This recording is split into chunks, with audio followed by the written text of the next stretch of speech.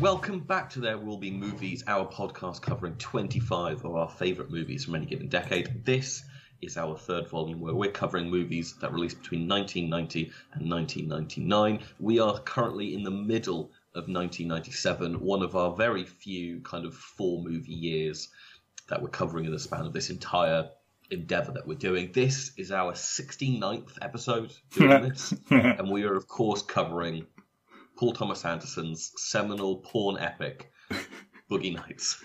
Matthew, yeah, you are my co-host. I am. How are you? I'm good. I'm still not fully over the fact that completely coincidentally, Boogie Nights is the 69th episode. So, I'm not saying I believe in fate or kismet or anything like that, but hard to argue with the unknowable universe making this number 69. What a fun time. I mean, obviously 69 was a thing, presumably in the 70s, but like, obviously it doesn't hit mimetic level until you get to like people on the internet. Mm-hmm. I just think like it's not like they're running around in this and there's like a long in-depth discussion of what 69ing is in the middle of this movie. But they wouldn't have known this was going to be our 69th episode when they made it. That is true. Paul Thomas Anderson was not sat there going, someday a podcast is going to cover us as their 69th episode. If it turns out PTA is like our biggest fan, and like, you know, like shout outs to him, that would be swell. However, I don't think that's likely. I think it is all a coincidence. But yeah, Boogie Nights, one of my favourite films. How about you? I really like this movie. Yeah. It's not my top tier of PTA. I think because I prefer kind of I prefer Magnolia, but I also understand why Magnolia is not a good movie to cover for this podcast reason, just because it's 3 hours long and obviously a lot more scattershot than this one is. Yeah, see, this is 2.5, and therefore it's better. It's just science. Okay, yeah. Anything over 90 minutes, you're deducting like a half star per half hour, essentially. Yeah. This is one of the ones that, like, I think we've talked about this sort of vaguely before, but like, it's one of my favourite films, but it's not one that I'm like, I have to be in the right mood to watch it. You know, it is silly in places, but it is quite an intense watch in general, and it's not something I'm like, oh, I'll just throw on Boogie Nights again, kind of thing. In the same way that I would something like Kiss Kiss Bang Bang, where I will watch that at literally any given opportunity. I sort of psych myself up to watch it. It's very much a film of two halves, where like the rise and the fall. Yeah, exactly. And the rise is definitely the easier watch than the fall is. Yeah. I think I do tend to prefer PTA when he's less sprawling. Like, it's that kind of like There Will Be Blood, The Master, Phantom Thread that are all very much focused on a performance or like 2 or 3 performances versus Boogie Nights, Magnolia, Inherent Vice, which are like, we have got the best cast possible, but it's kind of hard to kind of like pin down what the main kind of focal point of the movie is. Like, not to disparage Mark Wahlberg in this movie, but he isn't at the same level as like Philip Seymour Hoffman or Daniel Day-Lewis or Joaquin Phoenix. Sure, but also probably his best performance ever. Oh, almost inarguably. And I mean, look, I think it's the Keanu Reeves in The Matrix effect, wherein you are playing to his strength of a dumbass who can't act. Like, which is why it's so interesting that he has kind of like come out on the record and gone like, I really regret doing this movie, and I don't know if that's like Boston Catholic. I regret doing the porno movie, even though he obviously does all these like movies that are filled with violence and swearing and everything like that. But like, it's the porn movie that he's like, moralistically, I don't agree with. Yes, my decision to do this one. But puritanicals. There, you can rip someone's head off and you can call them anything you want, but you can't have sex. But then I think Julianne Moore did an interview where she was just like, yeah, but that's the reason you've got a career. So yup, yeah, Jesus Christ. I mean, is this the most sort of stacked cast ever? Like, ignore, like, you know, Avengers Endgame has 70 big characters who have 10 seconds each and are not really doing acting. In terms of, like, powerhouse acting, wall to wall, this is a stacked fucking cast. I don't think it's the best ever. I think it's certainly stacked in terms of the fact that it's filled with a ton of kind of young actors who aren't that well known at this point, who go on to become like even bigger in kind of the decades after this. Like the fact that you have like Mark Wahlberg's not at his peak yet, Julianne Moore's not at her peak yet, Cheadle isn't, C. Reilly isn't, Macy's kind of coasting along like 90s stuff. Heather Graham, obviously this is kind of near where her peak kind of ends. Hoffman obviously has a storming 2000s. Yeah, I think it's that kind of thing where it's more this cast is incredible at the time. This cast probably seems quite easy to get together. Yeah, that's what I mean. It's not like this. 10 years later, it's like, oh my god, how on earth would you ever get these actors to come together to film a movie of $15 million as a thing to 2007? As a thing to look back on. It's like, whoa, like you got everyone. You got Robert Downey Sr. for fuck's sake. No one gets Robert Downey Sr. Yeah, and like to save Alfred Molina for like 20 minutes from the end, giving an incredible performance that will require 5 to 10 minutes of conversation.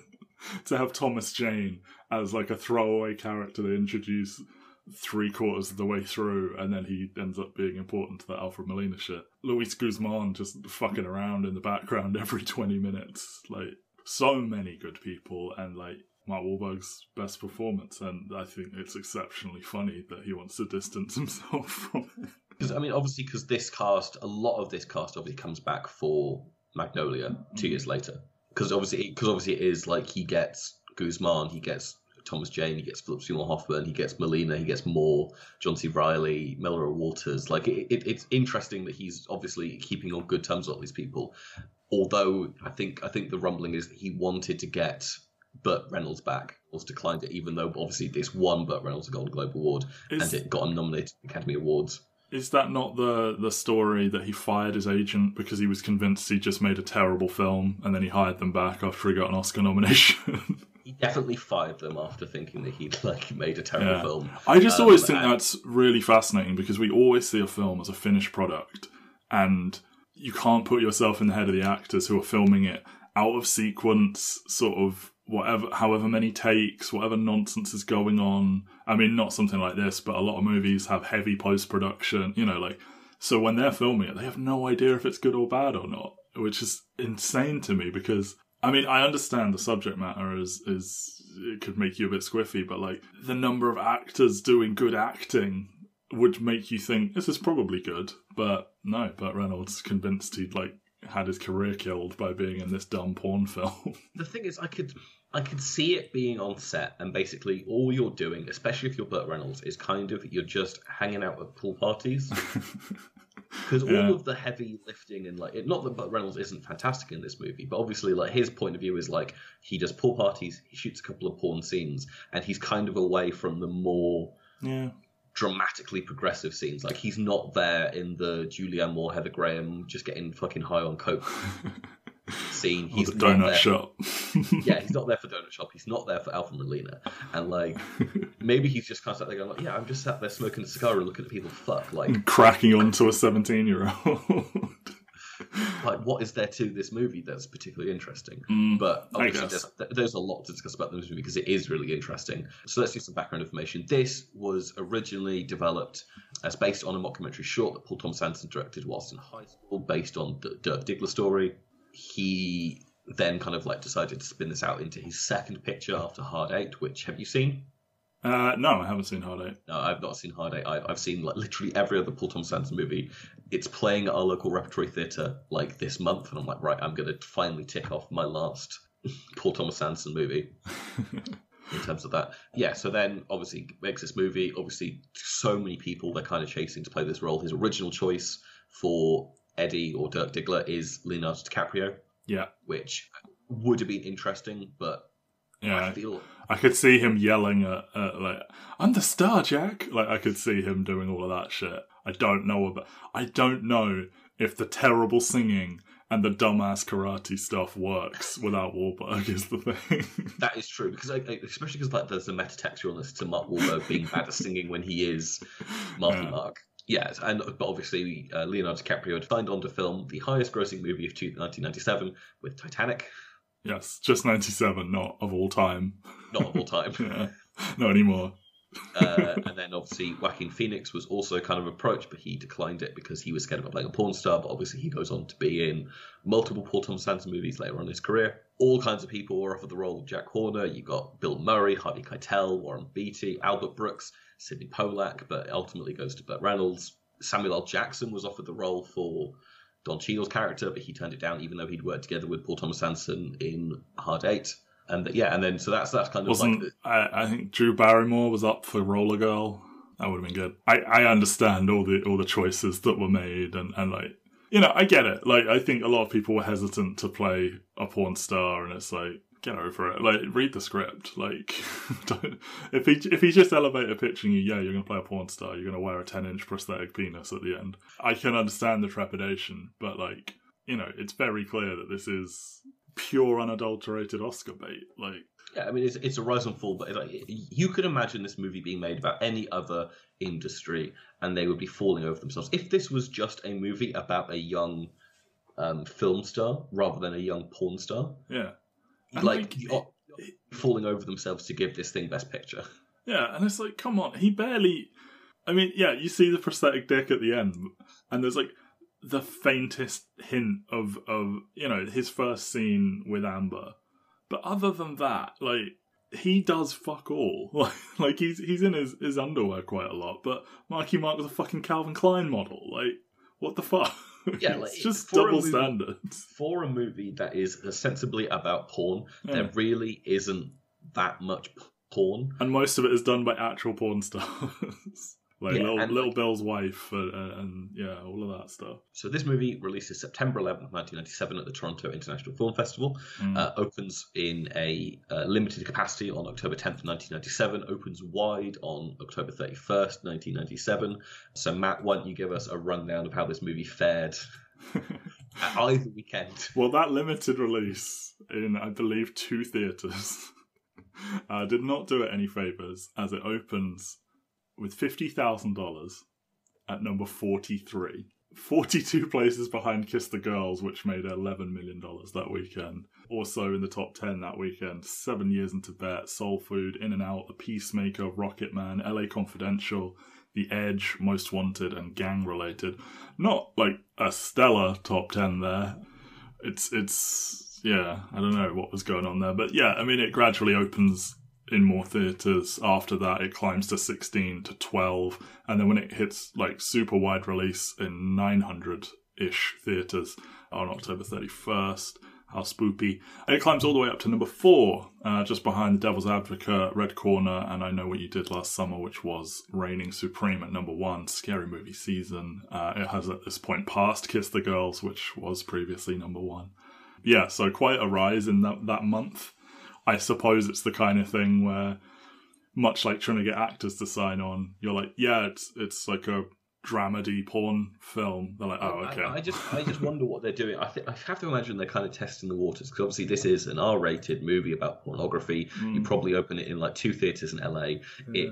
It's got like a by theatre average of $25,000 in that second weekend, behind only The Ice Storm. But yeah, like, obviously, like, I have to imagine they're doing it in 2 theatres just to kind of test the waters, see whether or not, like, right, do we want to open this super wide? And I have to imagine each time they take a step up in terms of theatres, they're like, this thing's overperforming our expectations. Maybe we do chance it and open it in a lot more theatres. Yeah. And then you can see in its release schedule that, like, it hangs around all the way through the Oscar season and is kind of, like, fairly consistent. Yes, it dips down into, like, the 20s and the 40s, but, like, you can tell when Oscar nominations and Oscar wins are announced and whatnot in its box office run. So it just gets to kind of hang around for 6 months of the year. And you would also assume, like, it probably reviewed well immediately, and then people are like, oh, maybe we'll go see that then. We'll find a babysitter and plug the kids in for the evening. Yeah. So, I mean, ultimately, it has a $15 million budget and ultimately makes $43 million. Yeah. Like, for an R-rated movie in the 90s, like, to do that kind of number is, especially from a director whose only previous movie is kind of this really underwatched thing, is actually kind of impressive. Like, obviously, we're not talking like what we were with Fifth Element last week, right? So I feel like, first of all, the first thing I want to say is it's interesting that this movie, like, because obviously in the 1970s, there were 2 very distinct pornography scenes going on. Yeah, I mean, I think it is very difficult to watch now and not get a good laugh out of the notion of people going to watch porn in a theatre, and that video was this controversial upstart thing. And for Jack to be like, I want to make a film that after they've come on themselves, they don't hurry out of the theatre, they stay and watch what's happening. It's like, 1, gross. 2, yeah, just a very different time. And like, to see the names written on the outside like you would any other film kind of thing. I mean, I know there were like, there were porn theatres kind of thing. It's not like it was like, yeah, we're going to show Titanic at 1 and Boogie Nights at 10. Oh, not Boogie Nights, but the fictional films that Dirk Diggler and whatnot are in later.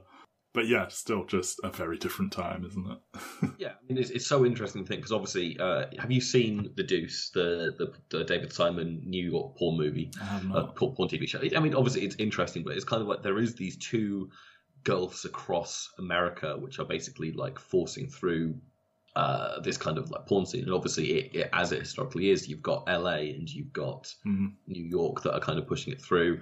I feel like California is obviously more synonymous with film production in people's minds just because of Hollywood, even though obviously New York films in the 70s were this huge thing. But I feel like the New York image is what you come to when you think of a porn theater. Like, yeah, I would assume California is also synonymous with, it feels weird to say tech, but VHS, and then famously the porn industry is what led to the rise of Blu-ray and stuff like that.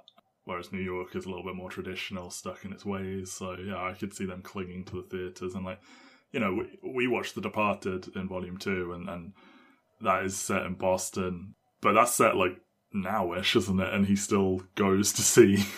like, I guess there are still some lurking around. I mean, there's some in London at this point. They're very like off the beaten track. Like, and obviously, if you go to Amsterdam, there's all kinds of places that still do porn theatres. Like, it's still a thing, but it's definitely the tone of them has definitely changed. Where it definitely feels like it's more of a gay cruising spot for a lot of them now than it is a kind of a thing for a couple or a heterosexual guy to go. And that's the thing, like seeing that couple run hand in hand towards the theatre kind of thing. I've seen various things over the years of like, the popularity of all of this sort of stuff, and it's like the notion of not a completely packed house, but like lots of people there, and like as a group activity almost, versus like I imagine it to be more like in The Departed, where it's like 3 people and like they're all being weird.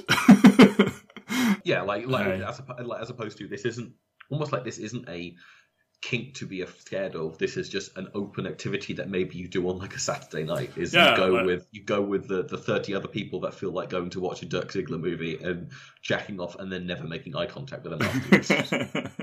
Yeah, versus like, dark glasses, baseball cap kind of thing, like hide who you are, sit nowhere near anyone else. Interesting to think that probably around the time this movie comes out is obviously when you have events like Paul Rubens obviously gets caught in a porn theatre masturbating, and he obviously gets arrested in like 1991, and so there is this kind of a clamp down. Yeah, and I don't know if that is like this puritanical clamp down after the 70s, where obviously I feel like in these big cities in America, like there's obviously it's the golden age of cinema in a lot of ways for American cinema is the 1970s, and a lot of it is kind of more adult fare, and there was obviously this kind of like sea change in terms of moralism around these things, or the depiction of them that kind of happens across the 80s and 90s, where then it becomes like normal people don't do this. No. And then the internet just kills it all dead. I mean, and obviously you have interesting things where like the one kind of normie person that we see in this movie who kind of spies the porn world is the guy who went to high school with Roller Girl. Yeah. That's the kind of the one moralistic hand-wringing you've seen where he's perfectly willing to get picked up. This is everything though, isn't it? Like, yes. Like men hitting on women, they say no, and they're like, well, you're a fat, ugly slut. And it's like, well, 2 minutes ago you wanted to fuck her, so like you're either into that or you're lying. And then he gets turned into a vegetable. So before we quickly touch on the movie, let's just touch on what other movies in 1997 were kind of critically acclaimed. Yeah. So we have Wong Kar-wai's Happy Together as the most critically acclaimed movie of 1997. It's really fucking good. His kind of gay opus, which problematic in some ways in the fact that like they're not happy together, but I think that's and people want to see happy gay people. But the title lied to me. David Lynch's Lost Highway, Abbas Kiarostami's Taste of Cherry, Boogie Nights, the movie we're discussing now, Hanabi, Titanic, Gummo, Funny Games, LA Confidential, Starship Troopers, and Princess Mononoke. Like a good year at cinema. Hell yeah. Going to see foreign movies that are a little bit scuzzy. Like it's interesting how many of those like Could you imagine like doing a double bill of like Gummo and Funny Games? No, I can't. Just a terrible like all around if you want to feel good about yourself. Yeah, and I try to. And this film only slightly lets that happen. So this film kind of lays its cards on the table in that opening scene. Like it's such a flex of a tracking shot. There are so many of them throughout, but I mean, the big one is the New Year's Eve scene, but like, yes, so many times you just have these long single takes that move through a location, and you start it with that club, where, you know, you see Jack and Amber coming in, getting sent to their table. You go over to the dance floor with Reed and Buck, and then you swoop back over to where they've been seated, and then, you know, he goes to the kitchen, you know, all of that. Like, it is just showing off, and like they'll do a few of them at Jack's house or Dirk's house, you know, by the pool, and moving through a party, and then, you know, yeah, the big one is the New Year's Eve one, which again needs about 5 minutes of discussion at some point. But yes, yeah. I mean, it's very obvious. Kind of all of these one shots are kind of done. I don't know whether or not, I have to imagine that the club is a set in a lot of ways. Yeah, you would think, given the freedom of movement, that probably wouldn't be possible in a real club. Yeah, and then also you have to imagine that either they had the best location scouts in the world to find this house, or again it's another set, because again, like, it's both of those are the ones where like the really big impressive tracking shots take place, and obviously we know PTA is a good director. We know Robert Elswit is a fantastic cinematographer. I like the collaboration, but it's just so impressive to watch how everyone hits their marks. There's no, when the camera arrives, it's like, it's not even the fact that people just start talking, it's the fact that we're joining them mid-conversation. And you're obviously you get like the relevant pieces of information, but it's just so well structured. Like, it's layering in pieces of like character development and stuff like that. And then obviously this opening scene ends with Burt Reynolds as Jack Horner spotting Eddie Adams, played by Mark Wahlberg, across the dance floor, and being immediately intrigued by him. And it's this part of the movie that always makes me confused. It's because, like, if and obviously I'm not a pornography director, but just he can tell about him. Like, that guy's got a big dick. I know it. That's the thing. Is it's like, what? Because you have to imagine that, like, he is intrigued by the way that Eddie Adams looks. Yeah, like that it has to be kind of like, oh, he's a boyish, good-looking person. I wonder whether or not he's interested in doing something. Yeah. But because Burt Reynolds never says, or like never externalizes what he's thinking, we don't know exactly what angle he's going for, whether or not it's like he's got potential. Do I want to find out? And then, obviously, when he follows him into the kitchen, Eddie just kind of goes like, yeah, I mean, you can give me money and then you watch me jack off if you want. Like, 10 to watch, 5 just to look at it. What are your overheads, Eddie?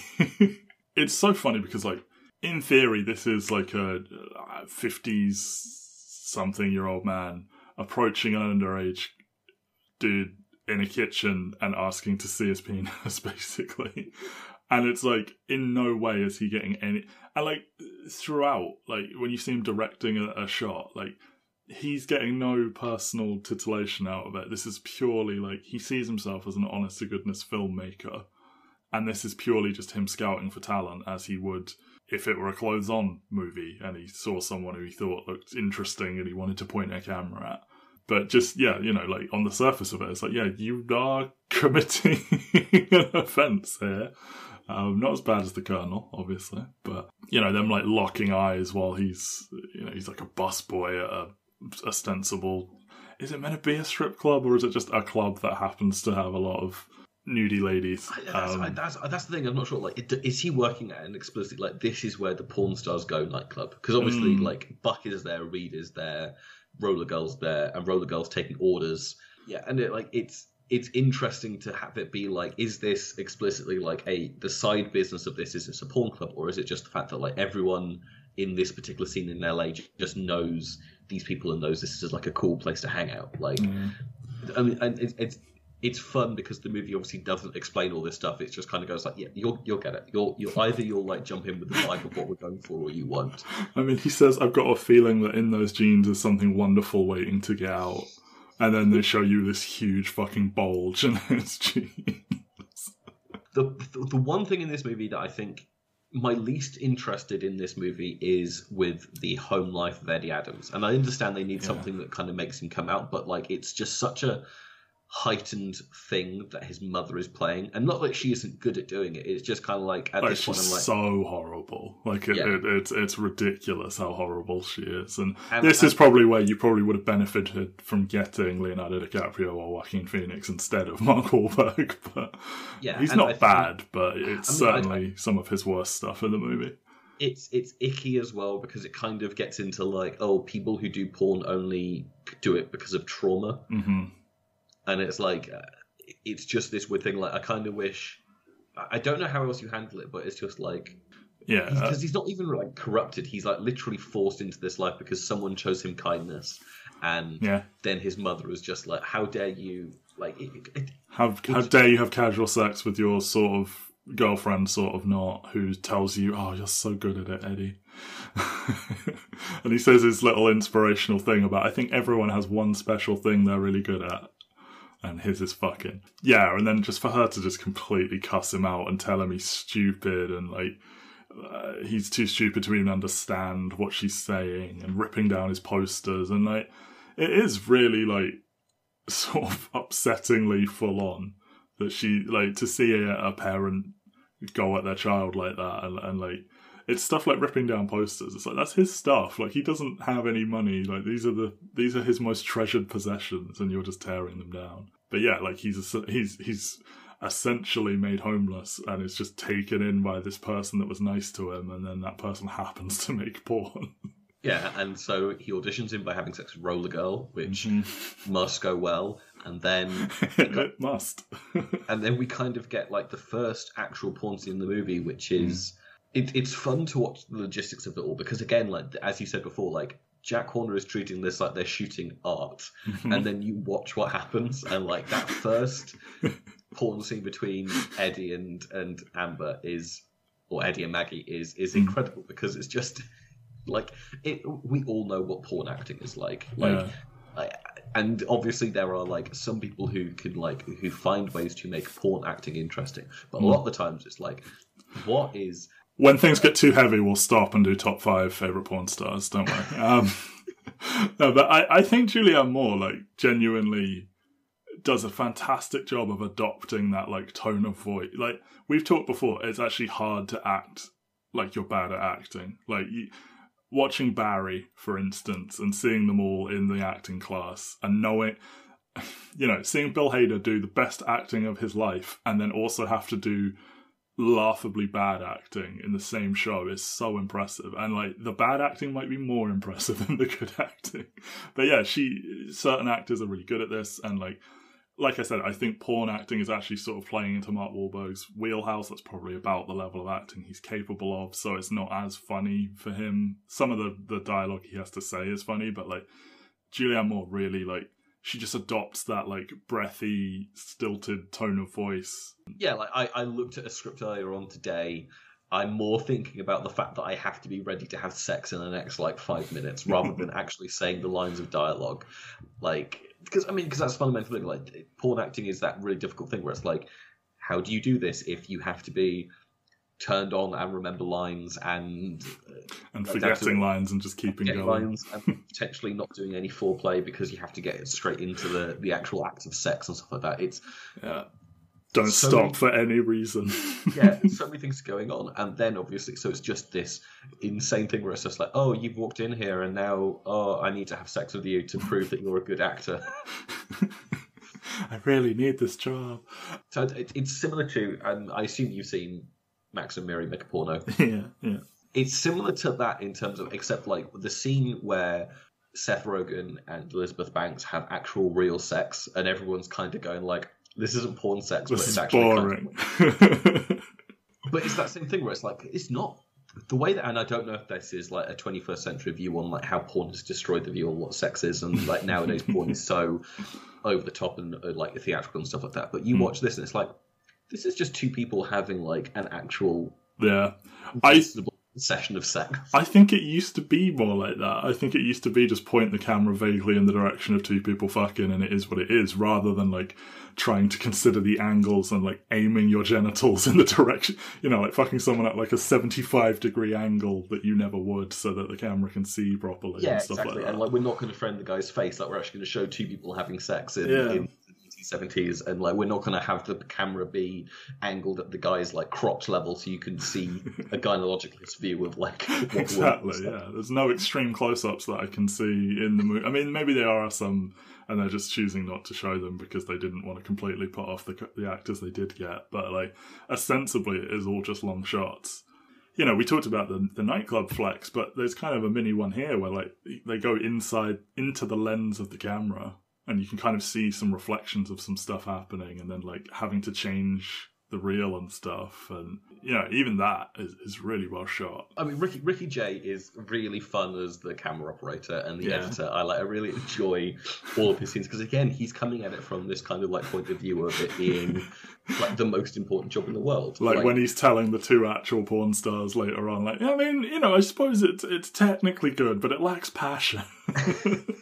I mean, even down to the fact that like there's the scene with William H. Macy, who we will get to a little bit. Oh God, like in terms of like number of minutes on screen. I mean, Melina takes it, but like second place for number of minutes on screen versus how good he fucking is in it. Little Bill is incredible.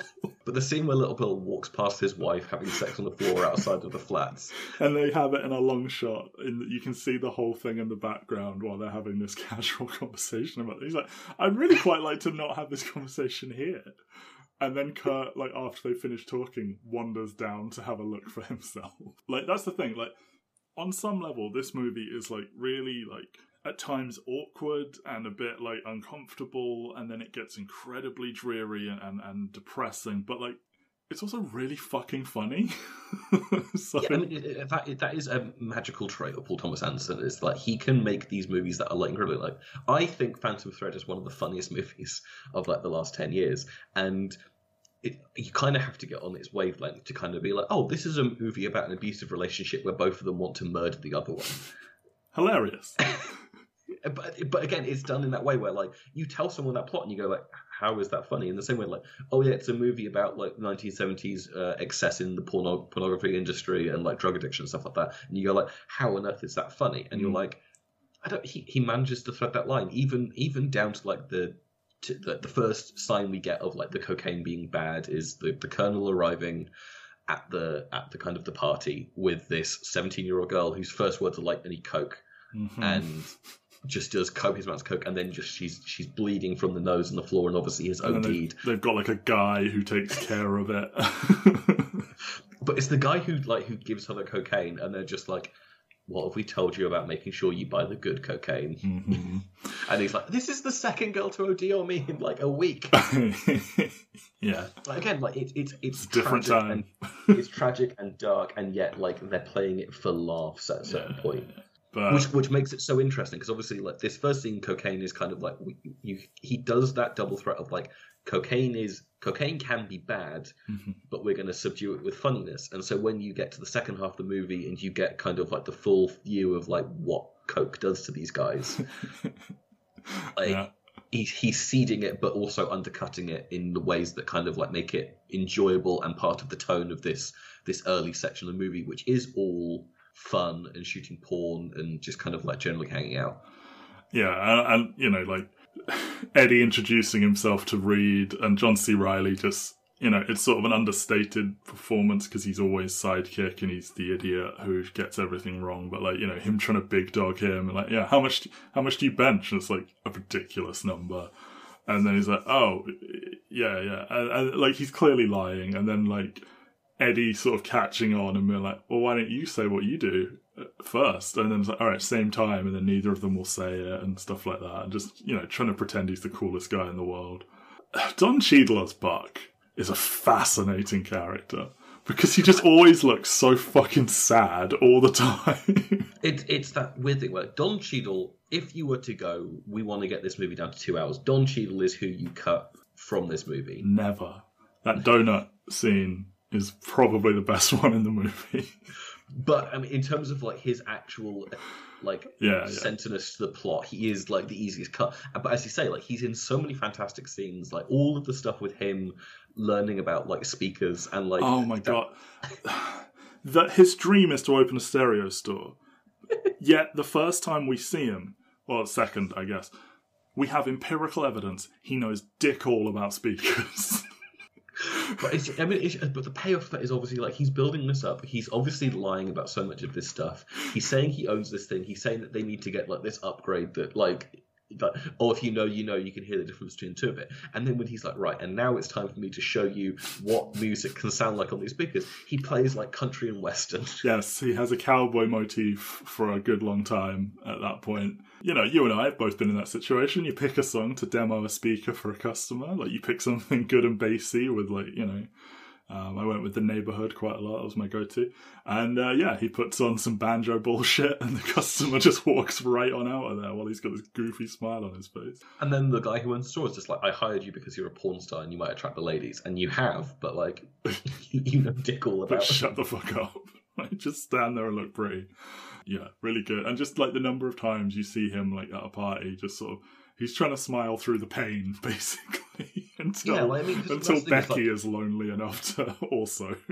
Yeah, his role in this, essentially, for the first kind of, like, half of the movie is to be dressed in cowboy outfits, and then slowly as the movie goes on, try and find what his style is as you hit the 80s. Obviously paying off in the donut shop scene, which comes in the full, but, like, yeah, like, Don Cheadle, John C. Reilly are both doing really good comedic work in this. Yeah. I mean, John C. Reilly is one of those actors who, like, the fact that he can do both, the fact that, like, this character in this movie is functionally Dale from Step Brothers. Uh-huh. Have you seen that a comedian at the Oscars skit that, like, Will Ferrell and Jack Black did? I think I have. Okay, well, it's basically a big song about comedians, like, you know, they never get nominated for Oscars. And then he sort of comes out of the audience and he's like, be like me, do both Boogie and Talladega Nights. Because that's what he does. You know, he will fuck off and do the dumbest fucking movies in the world with Will Ferrell and co. And then he'll go and do something actually genuinely dramatic where he's not doing any jokes. But then even in something like this, he is doing jokes. It's just he's able to, like, recenter to the tone of the movie.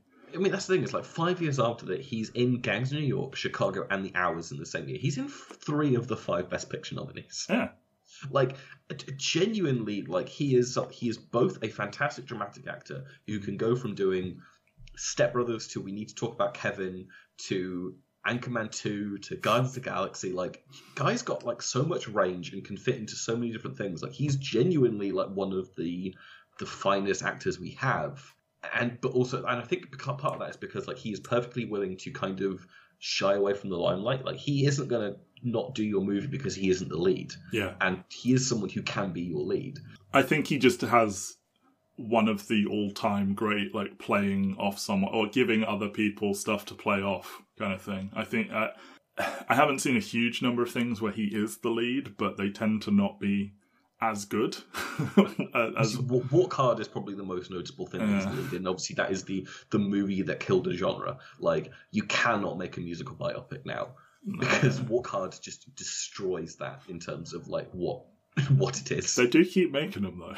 And they do keep getting nominated for Oscars despite being terrible. Yeah, and, like, I saw Cyrus, and that wasn't very good, with him and Jonah Hill.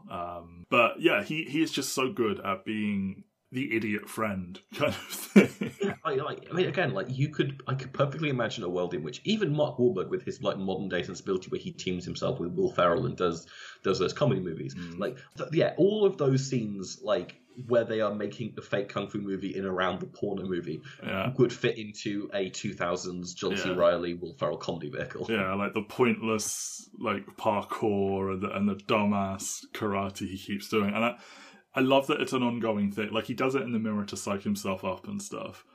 But then every time he, like... It's when he tries to fight the guy at the record label. And every time he does it, he squares up, but he also backs away. Because it's, like, very clear this guy is... He's like, I know karate. It's like, you don't, though, do you? Sorry.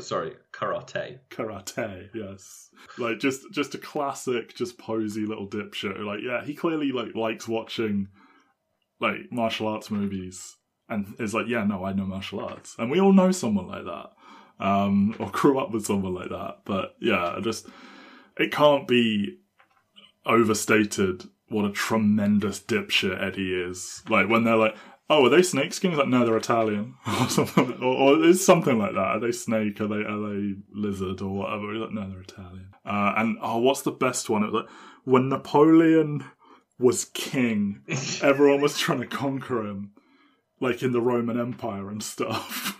It's like, that's bravo. Like, it's that payoff to the mother stuff that kind of works. It's like, she calls him an idiot, and like, you don't really get a feel for it until he starts like showing you how little he knows about the outside world. That's the thing. Like, he's a quiet kid at the beginning. Like, this is really harsh. He's just like a quiet young man who, like, you know, is good at fucking and all that. And then it's like, as he comes out of his shell and he's actually supported and like given a platform to like put himself out there, it's like, oh, you are a tremendous dumbass. And they do make the comment that like he's got like 2 jobs and he barely goes to school. Like, he works at that club, he works at a car wash, all of that. Yeah, and it's just like, yeah, just an idiot, isn't he? Just no self-awareness whatsoever. I kind of wish, and I understand why it isn't, because I don't think Heather Graham would be up to it, but I kind of wish this movie was more of a examination of what it is to be a male high school dropout porn star versus a female high school dropout porn star. Yeah. And there's like inklings of that in terms of where they're going with it. And like, as I said, like, there's the scene where they filmed the scene in the limo, and the scene where she like runs out of high school because there's the guy who's looking at her like faking the blowjob. Sorry, runs out? Skates out. The skates never come off. And there's no explanation ever. And that makes it perfect. It's a fantastic reveal because you're not expecting it. That's she just gets up from the desk and skates out dramatically. Yeah, and then later uses those skates to turn his face into mush. Yeah, like, you know, it feels like she is more trapped than him. And I know his life doesn't go well, but it kind of feels like he is given a slightly easier time than she is. And I would assume it is the gender divide of, like, you know, he, like, just gets a little bit too into cocaine, but he still seems like he does have to resort to some quite dark stuff himself, but it kind of works out for him, and she, like, is trapped doing increasingly bad stuff and then has to go back to school kind of thing. Yeah, I mean, it's nice because I do think the relationship between Maggie and Brandy is like good and wholesome, apart from the cocaine scene. Yeah. But I like that this movie does find the time to have this kind of like makeshift mother-daughter relationship. Yeah, and like Amber, like, desperately, like, you see it, like, one of her first scenes, she, like, after they've gotten home from that club or whatever, or no, it's when, I don't know, at some point, she tries to call her son, and, like, she's not allowed to talk to him, and then they just sort of park that for a while, and then she just becomes one of the most tragic characters in the movie. I mean, everyone in this movie is fucking tragic, but, yeah, but for a while, it's all good, and like, yeah, I mean, everyone's just having fun, and like, everyone's like 10% in love with Eddie, including Scotty J, the Boone operator.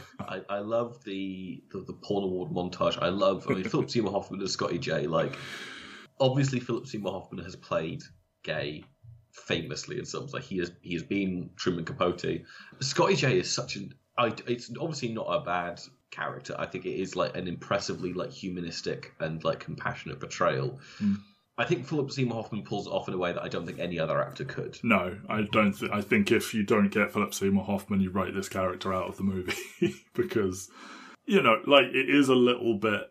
He's like very over the top gay, and like, you know, like chewing on the pen and telling him how sexy he looks, and like quivering as he holds the boom mic, watching him fuck and stuff, and all of them buying the same shirt, which is a nice little, you know, like, it looks better on Eddie than it does on Reed, and then it looks bad on Scotty J kind of thing, and then, like, he buys that car, and he's like, oh, I would have taken it back if you didn't like it, and you know, culminating in him trying to kiss him. Which I think is kind of the biggest shame, is that that's his payoff to the movie. It's almost like we need to get the Scotty J plotline out of the way before the fall. Because he's there the whole time, like, he's in their crew. He's like their third musketeer, but they just constantly tell him to shut up. He's like he goes from being like I mean, he's a boom operator, but he also seems to be a general sort of production assistant, like, just does whatever Jack tells him to. He just goes with Eddie, and he's like Eddie's assistant. He goes from being kind of like the 8th lead of the movie, because obviously like it's an impressively like deep cast, this movie. He goes from being number 8 to being like not in there at all, because they have to find room to get Thomas Jane in there. Like the moment Thomas Jane comes in, he is number 3, and Scotty J kind of does nothing. Like he doesn't come to the drug deal.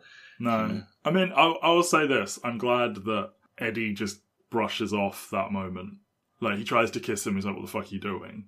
But then Eddie is broadly kind of nice to him and is like, yeah, I mean, yeah, I love you too, and we can hug, but let's just leave it here. And it's not like he, like, beats him up for it or anything, and no one, like, assaults Scotty J for being gay or anything like that. That's nice. I mean, obviously, that does sort of happen later to someone else, but given the way gay roles are treated in big movies and stuff, like, it is refreshing. It's depressing, I have to say it's refreshing, that, you know, he has that moment where he shoots his shot and then he just blames it on being drunk, and then it's kind of just left there, and then he still gets to be his friend and he still gets to be in his crew, and, you know, it sucks that, like, there's less for this titan of an actor to do after that, but at least the character isn't, like, you know, chastised for it. I mean, it's not like Paul Thomas Anderson doesn't give Philip Seymour Hoffman things to do later on in his career. Like, no. It's very obvious that like PSH is like one of PTA's muses.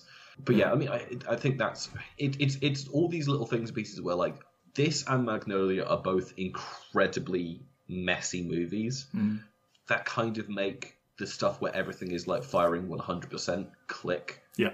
Even more, and like one of those moments is the New Year's Eve party, which obviously is when the Scotty J kiss happens, but obviously like everything changes that night. Yeah, like it's this kind of like this fun night of debauchery, but you've got all these different things going on. Like there is the scene when Julianne Moore's son tries to call her to have a conversation, and no one can find her because no one knows her real name. There's no Maggie here, and like so good. And you know, that is where Buck and Becky get together. That is where Reed introduces Todd to Eddie, who will lead them down the path of cocaine and everything. It is where Scotty J tries to kiss him. Does Nicole Ari Parker's cat? Becky... Oh, sorry, I've been getting names wrong. Becky is Nicole Ari Parker.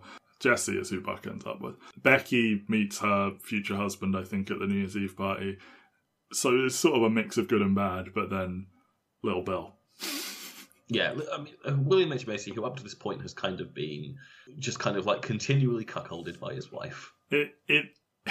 It's Fargo without the accent, man. It's just, this is just what he is so good at. It's what he was born to do. He is literally cucked to death in this movie. And like, you know, one of the first scenes we see him in, he comes home and his wife is just fucking someone in their bedroom, and they're like, "Can you close the door?" And he's like, "That's my fucking wife!" And then he does it. And he does just go and sleep in the other room. And like, he does walk, you know, that pool party where like everyone's crowded around watching his wife fuck someone. He's like, "Hey," like almost like, "You're embarrassing me. Can you please leave while I have sex with this guy?" And then yeah, he in this incredible one shot walks through the party to that room, sees them. We don't even see it, I don't think. We see him walk back to his car, get a gun out of his glove compartment, walk back through the party. The New Year's Eve count, I think that hitting Happy New Year before he does it is actually a good thing. I could see directors trying to sync it up where he fires the shots at Happy New Year. But I actually think it's a nice touch that like normal stuff is happening and like that's your last moment of happiness, and then Bill's going to pull the trigger and everything's going to change.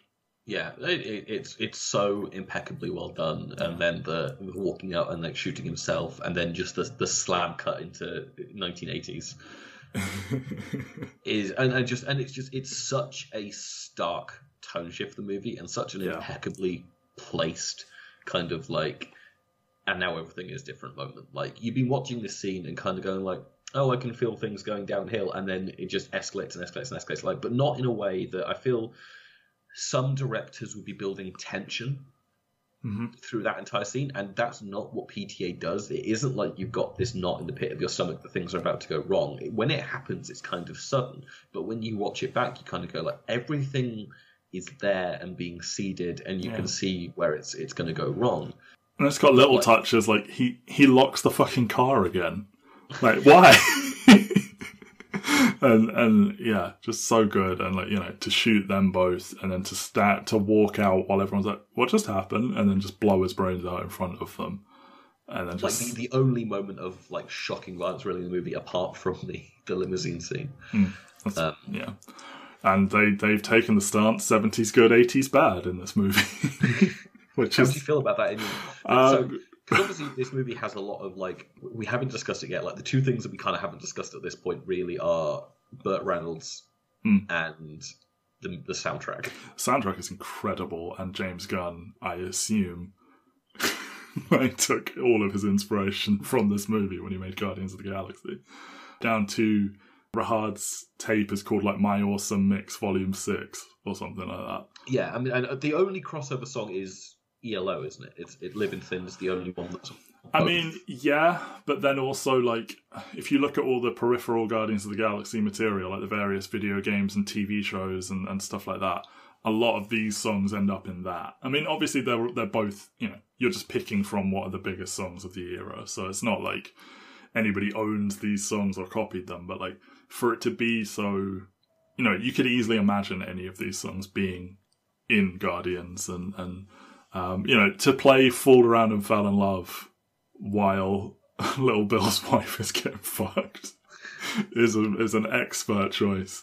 Yeah, the music throughout is incredible. I mean, there's not many movies that can support having two whole soundtracks that are both really fucking good soundtracks in and of themselves. Like Empire Records could have done a second one. Yeah. I have to imagine easier for Boogie Nights to do it because a lot of these artists are not the biggest artists of their era. Like obviously you can get an ELO and a Beach Boys, but you only really can get like one or two of them per soundtrack, and everything else kind of has to be people who are presumably past their peak in terms of their fame and are probably eager to start.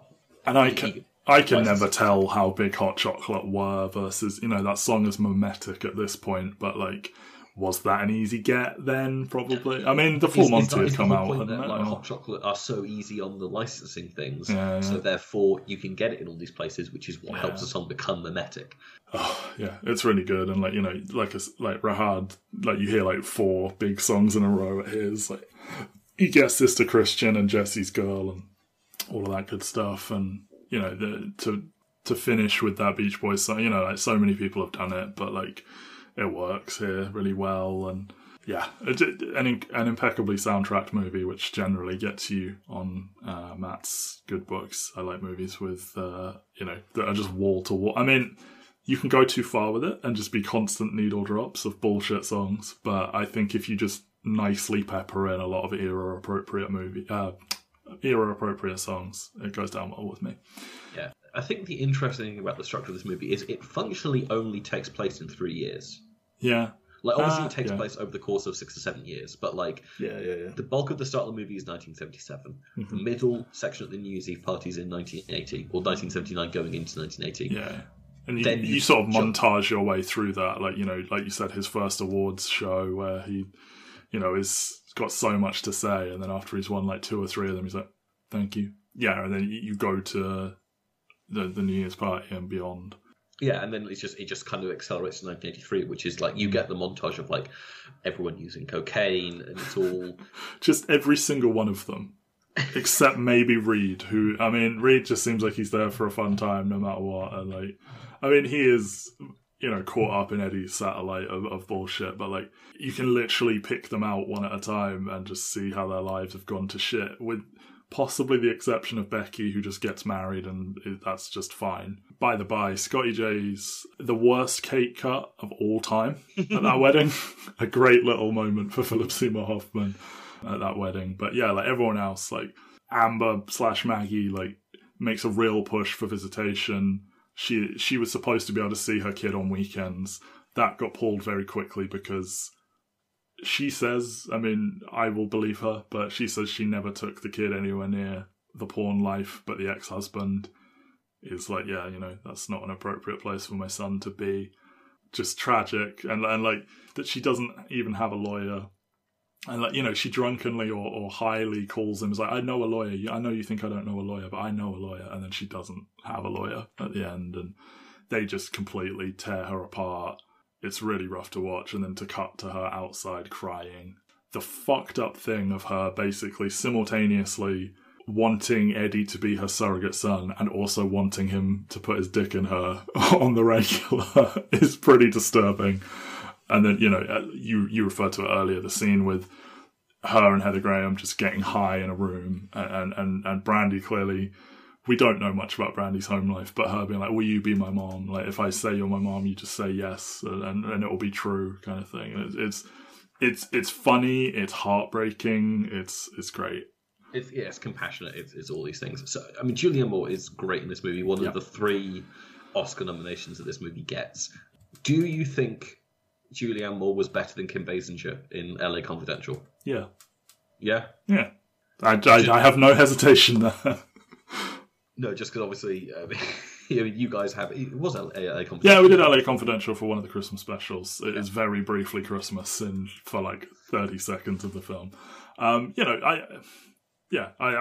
no contest in my opinion. I think Julianne Moore is fantastic in this movie. Like, she is, she's given some scenes, but it's not like, I don't quite want to call it unsung work, but she's almost sort of invisibly propping up the movie in places by being a goddamn professional and being one of the bigger names. She is functionally the emotional heart of the movie. And like, I know it's gross to kind of like say that, but like, oh, look, we're putting all this on the woman, and like she doesn't get the dramatic things, but like she really is like all of the things that kind of like make the thing that makes you buy Mark Wahlberg as a star is her reaction to like the sex and stuff like that, and the way that she's like, even in the little things where like she doesn't want him to finish inside her because obviously that's not pornographic, and then immediately going like, no, we're having such a lovely time, I want you to do this. I'll just go for it, and then him being like, I can do it again if you need me to. It's like, this kid's gonna be a goddamn star. Yeah, and like her making that nice like, and that's the subplot as well, is that she clearly wants to step behind the camera. Like, she makes a little documentary about Dirk, and like you see she's the one that's directing Buck's TV commercial at the end and stuff like that. And I don't know if there is supposed to be a kind of meta commentary on the fact that, like, there's a shelf life for female performers in a lot of things.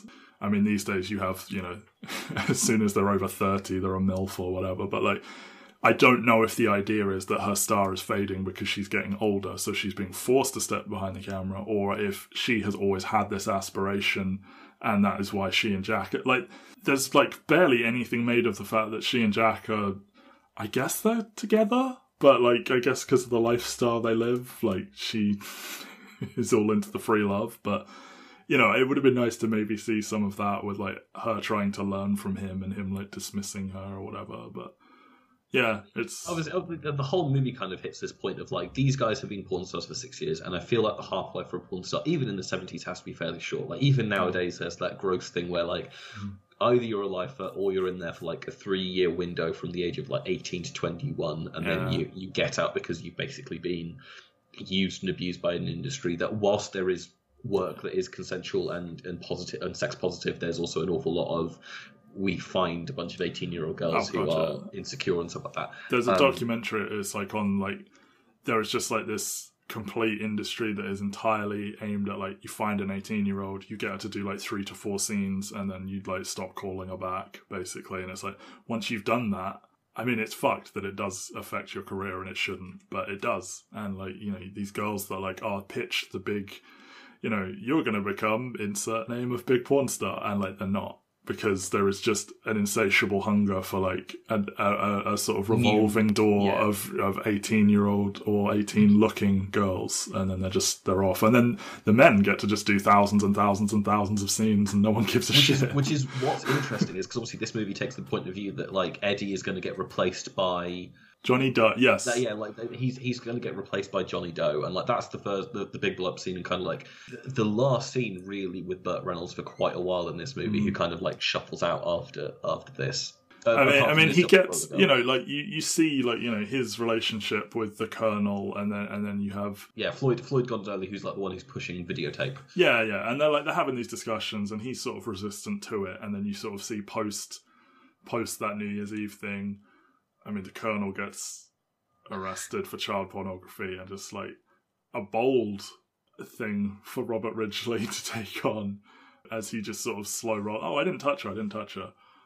But then they found...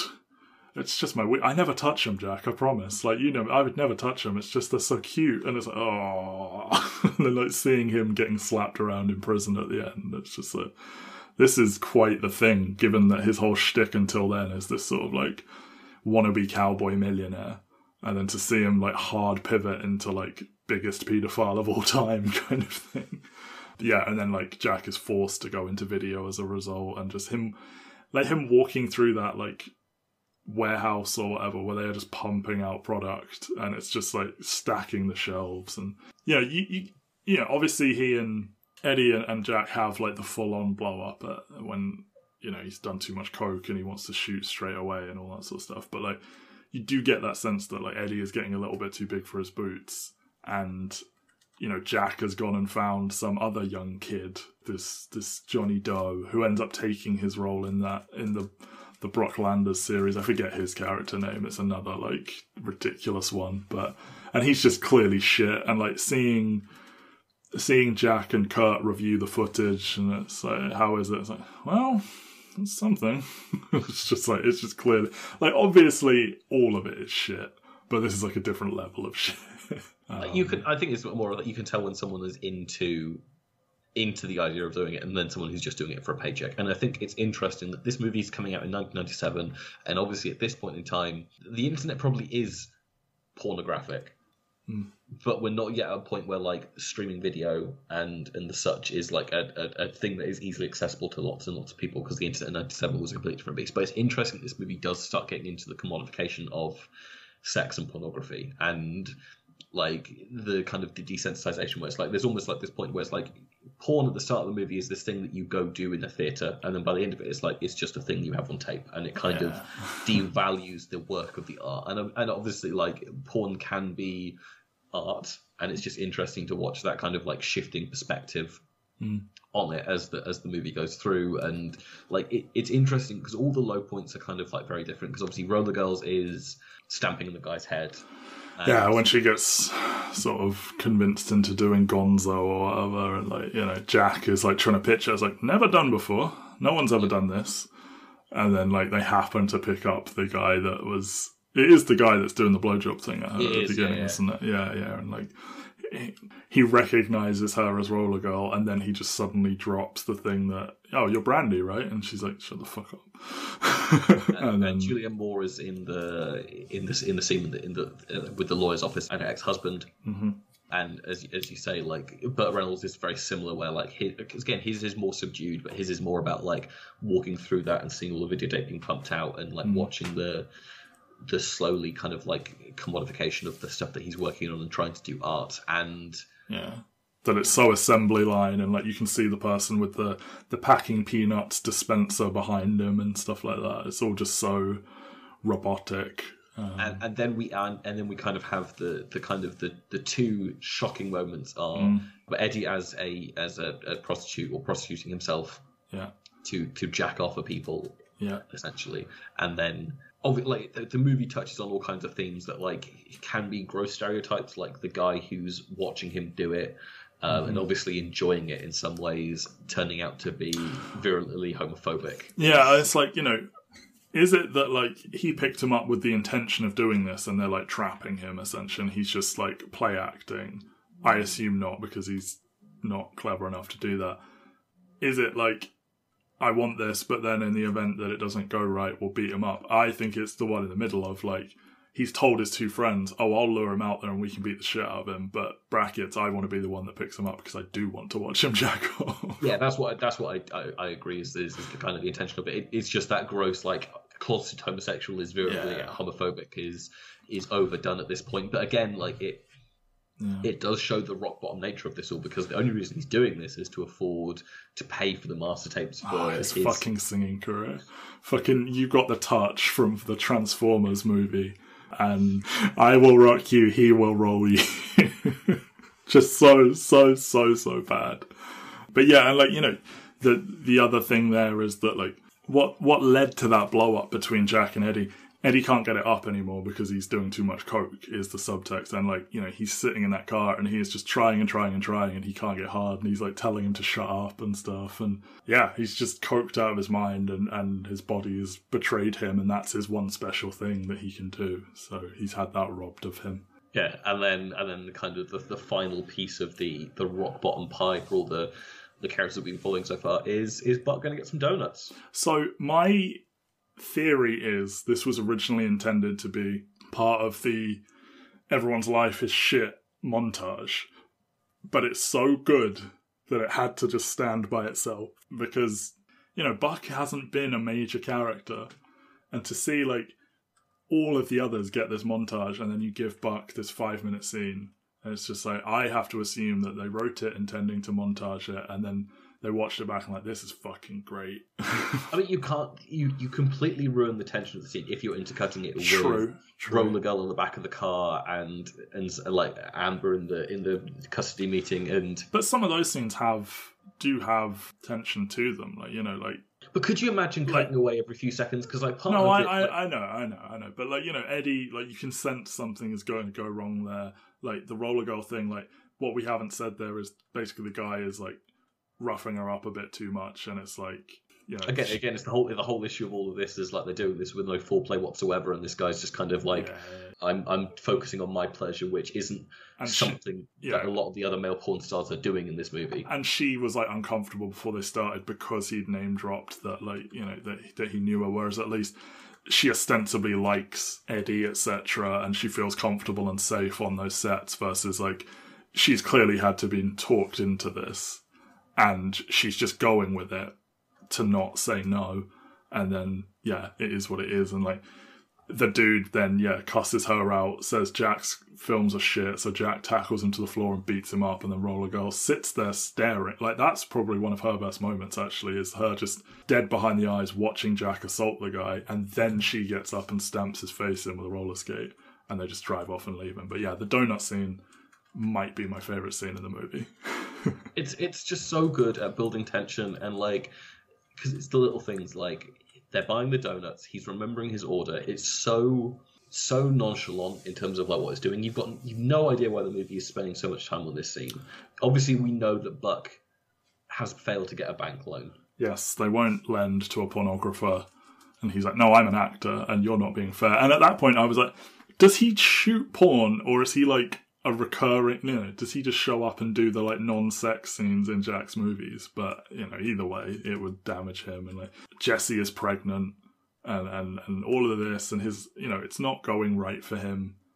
And then and like so they have this like jolly little moment. You know, he is an optimistic guy. Like, you know, he has those moments of smiling through the pain. But like, you know, they go and he goes to get donuts, and like they're talking about the kid and everything. It's all happy, and like Don Cheadle just harnessing this tremendous dipshit energy of like just perplexed by each donut. Oh, did you do that for Christmas? I was like, no, they just fucking have Christmas themed donuts in June or whatever for no reason.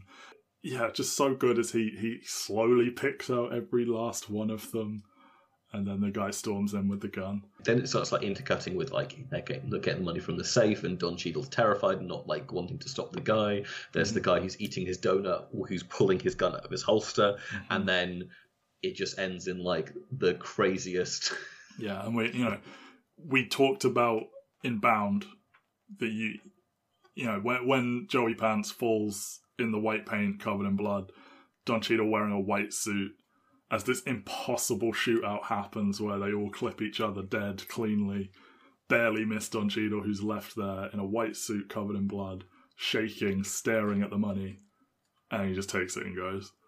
I guess open his record store. I guess open his hi-fi store. Yeah, and he's moved into hip-hop being his identity this time, and is really bad at that too. But, you know, bless him, like, he's making it so his own way, his own little dream.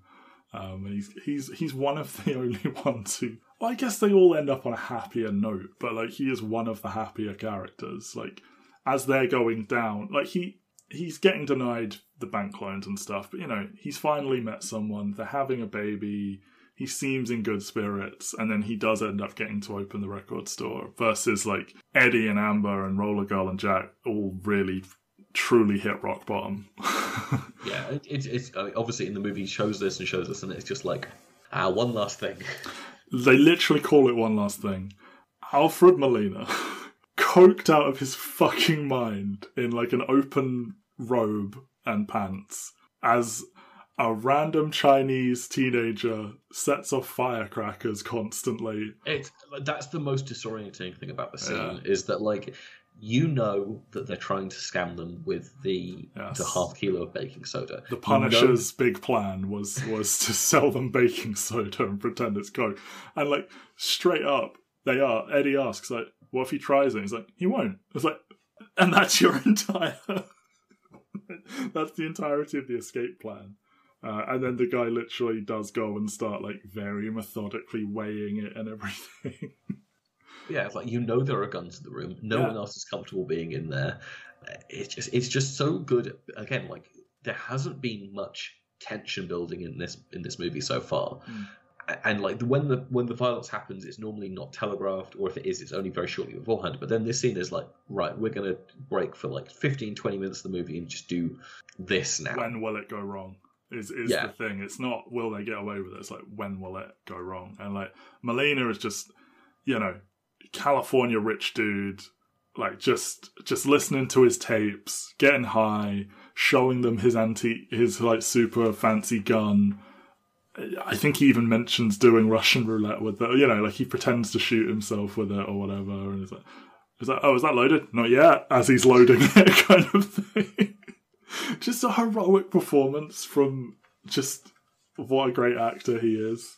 Yeah, again, as you said, like it's him and Macy are the two actors who do the least amount of screen time. It's such an immediately memorable performance, and obviously so much of that is like the general tone of everything that's going around. Like the fact that everyone else is jumping every time a firecracker goes off, and Molina is just like not. This is just my life. This is just Tuesday. Like I genuinely want to know how they're doing that, because like, obviously, like, are they adding that sound in post, and they just have someone like highlighting to. Like John C. Reilly and Mark Wahlberg, you need to jump now, essentially. Maybe. But it's just, maybe the kid is like throwing something to the ground, but it doesn't actually make a noise, and then they're supposed to like watch for when he throws or something. I don't know, but like, like, and there's just so much nervous energy up until like Molina, like they want to get in, get out, and just get away with it, and Molina wants to have a hangout, and he's like stopping the drug deal so that he can like hit the chorus of Sister Christian, and like he wants to go and change the song, and he's like, oh, Rick Springfield's a close personal friend, and all of this stuff, lighting a cigarette with a blowtorch. when his tape suddenly stops, it's so jarring, because you know it has been this sort of, they're getting you with noise, like with the firecrackers and everything, and the tension and the big music and everything, and then all the music just stops and everything is like, what's going to happen now? And then he just goes and puts another tape on. But so good, and then the huge shootout. An impeccably constructed scene. Before we touch on the shootout, what do you think is the meaning of like the however many seconds the take is of Mark Wahlberg just looking ahead? Okay, now again, I have a wild theory here. I think that was completely accidental, and they just happened to have a camera pointed at Wahlberg for coverage, and they were like, this is a very intense stare he just did here, where he looks really like, you know, just really truly concentrating and out of it. And I'm like, is this the best acting Mark Wahlberg's ever done? And I think it might actually have been purely an accident. I mean, obviously, when he finally comes out of that, he's like, yeah, we should go. And it's like, I guess it's like his life is flashing before his eyes, and he's like realised, right, okay, I'm in way too deep. I need to stop doing cocaine. But I'm open to other interpretations. It's just a genuinely like fascinating and elusive moment in a movie that isn't. It's a weird shot, right? Like it really stands out. Yeah, I'm not going to say that the movie is like laying its cards on the table, but it is definitely the kind of the most impressionistic thing where you have to put. It feels more like latter day PTA, where like you have to infer what characters' motivations and what they're talking about are. It's certainly like it's very memorable. Of just like, we've been looking at Mark Wahlberg silent for quite a while now. Still looking at him. Oh, there he goes. And then as you said, like the big shootout happens. Again, it's very similar to the donut scene where like everyone else but the characters that we like ends up dead. Yeah. Yeah, Thomas Jane just takes a fucking shotgun to the chest. He's like, I got this, I've got a single handgun, I've killed his security guard, I'm riding high. Oh, he's gone into his bedroom, where he has an even bigger gun. And then they just sprint out of there, and like, you know, Melina shoots the like driver's side window just as he's trying to get in it. Yeah, and like his 1977 Chevy is like completely like like I don't give a shit destroyed. about cars, but I've got to admit when he showed down with that car, I was like, that's a pretty nice fucking car. And then like shooting that up, and it's does he abandon Reed, or is it implied he dropped him runs off into somewhere? like someone's garden? Yeah, Reed just every man for himself kind of thing. Yeah, and that's enough to snap him out of it and go apologise to Jack and just break down in his arms. And yeah, I mean, you're right, we haven't really talked about Burt Reynolds a lot, but like it is just this calm, constant force throughout. And like even like that big scene with the Colonel, he's just sort of quietly disappointed in him kind of thing. He never like hits high emotions except for like when he and Eddie have the big argument. It's just such an interest. Obviously, he gets the Oscar nomination for this. He wins the Golden Globe, and I have to imagine part of that is like it's a career Oscar thing. Even though Burt Reynolds is obviously kind of more of a TV schlocky. Yeah, like, but then he is, I mean, obviously, like, Gunsmoke and just all these different things that he has done over the course of his career, and, like, he never really had the huge... Never got his flowers. Well, yeah, exactly, and so it's just that interesting thing where it's like, I think the Oscars are going, like, this might be the last time we have to honour Burt Reynolds, a seminal figure in Hollywood, even if they never did. Maybe they were just huge fans of Norm Macdonald's impression of him on SNL. Big hat. It's funny. R.I.P. Norm, yeah. R.I.P. Burt Reynolds as well. R.I.P. Burt Reynolds. Yeah, and, you know, they kiss and make up, and then we get the very brief, the Beach Boys, you know, everything's okay now montage, starting with the Rodriguez brothers opening a club that says Rodriguez with a Q on it, which confused me, because I thought Luis Guzman owned that club that they're always at the beginning, so for them to open...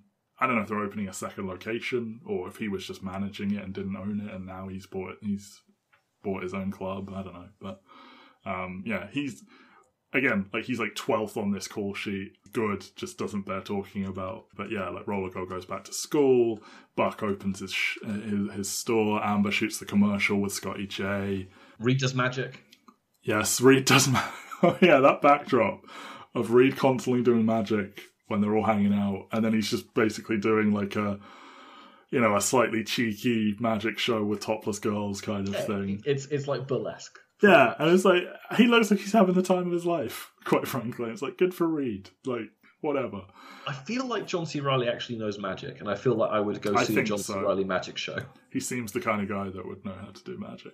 Buck's kid is playing in the pool, and like we go around the house one more time, and then Dirk is psyching himself up for his grand return to the big time, and we never know what happens. And like this iconic scene where he just talks directly to Mira and then pulls out the 10-inch prosthetic penis, which fairly ugly. Like. I don't know. As someone who is known for like looking at penis aesthetics, like it is a. That's how you've chosen to define yourself. Okay, cool. I don't know, just like I've done it, just like a really ugly flaccid penis that like everyone else is obsessed with, and you kind of have to wonder, it's like, is this just like straight male fantasy in terms of like big equals good? Of course it is. I mean, we haven't seen it hard, is the thing. I mean, maybe it's truly something to. Maybe he is a shower, not a grower. It looks so thin as well, which makes it so unappealing. But it's just this like iconic moment in cinema that like everyone talks about. They're like, yeah, when Marky Mark pulled out the giant dick, like. Which that's the thing, is like there's been some female nudity, definitely not like hitting you over the head with it, and like you're kind of going like. I feel like there's got to be some dick in this movie at some point. Yeah, you get like the Julianne Moore side boob, and you get the real porn stars in at certain points. But yeah, cowards for showing one penis and it's fake. Yeah, and we'll never know if he actually made it all over again. He's dressed all Miami Vice, which would have been the era. But it's just an impeccable film from like a technical and an acting standpoint. And Paul Thomas Anderson is probably, like, if you're looking at like who are the best working directors in America right now, and like he is easily like the top 5. Like every movie he does is the ratio of number of them to how good they are is pretty good in his favour. Never made a bad movie. Yeah, I mean we're at what, nine movies with Licorice Pizza. Is that out yet, or is that coming out? Yeah, Licorice Pizza is his 9th movie, which is coming out like in a couple of weeks. And I think people have seen it, and they've said apparently like Alana Haim is like incredible, as is Cooper Hoffman. Oh, it's that one. Like, everyone obsessed with Alana Haim. Yeah, he's just really fucking good at making movies. And why would you rush to make one a year if you're just quietly good at it? Yeah, exactly. And like, it's just, I feel like he's not undersung, but it's just one of those things where, like, I remember when Phantom Thread came out and everyone was like, Phantom Thread's really good, but I don't know whether or not it's going to get Oscar nominations. And then, like, even though it was like the last film that premiered in award season that year, like, it still managed to get into like all the Oscar conversations, and is quietly held up as like probably like the sleeper best film of 2017. He's just good at what he does. He is just good. It's so annoying that he was like 26 when he made this movie. Devastating is what it is. That has been like, I just one tiny little thing more. They're not directly comparable, but I can't help but again compare this to something like The Wolf of Wall Street, and like I like them more like this than I do like Wolf of Wall Street personally. I mean, they both do a rise and a fall, but I just think there is that little bit more humanity in this. That's fair enough, but I guess that's the difference, is that like Wolf of Wall Street is about a man who is literally a monster. Yeah, it's amazing. An unapologetic monster. It's amazing that Jordan Belfort agrees to be in that movie when you watch the movie and you go like, no, this movie is not a sympathetic portrayal of you. It's not amazing he agreed to be in it, because they gave him money and he still owed money to the government while selling millions of copies of his book. Also, he fucking loves himself, and the movie makes him look like a goddamn rock star, when I would imagine in like reality it was a lot less, smooth than that. Anyway. But yeah, that has been Boogie Nights. Yes. Our longest episode in the goddamn while. Yes, well, second longest movie in the volume, so... It's true, but we spent more time discussing it than Heat, I think. I know. Well, hey, what's going on? Exactly. I mean, it's a great movie. Like, it kind of like, if we're not going to do one of our indulgent long episodes every once in a while, what else are we going to do? But yeah, that's been Boogie Nights. Next week, we go on to one of your choices. Yeah. Fuck yeah. Starship Troopers, baby. What we would have been in sort of sci-fi corner. I mean, we still kind of are, but there was going to be Men in Black as well. But no, yeah, Starship Troopers must be addressed. Looking forward to that one. Slightly less intense than Boogie Nights. So slightly? I don't know. Well, that'll be next week, and it'll be a lot of fun. Yeah, we got to talk about the Dutch. Yes, Paul Verhoeven. Quite the career. A genuinely fascinating career. But yeah, so as always, Matthew, will there be movies? Well, continuing to listen to this podcast guarantees citizenship. Would you like to know more? Bye, everyone. Bye.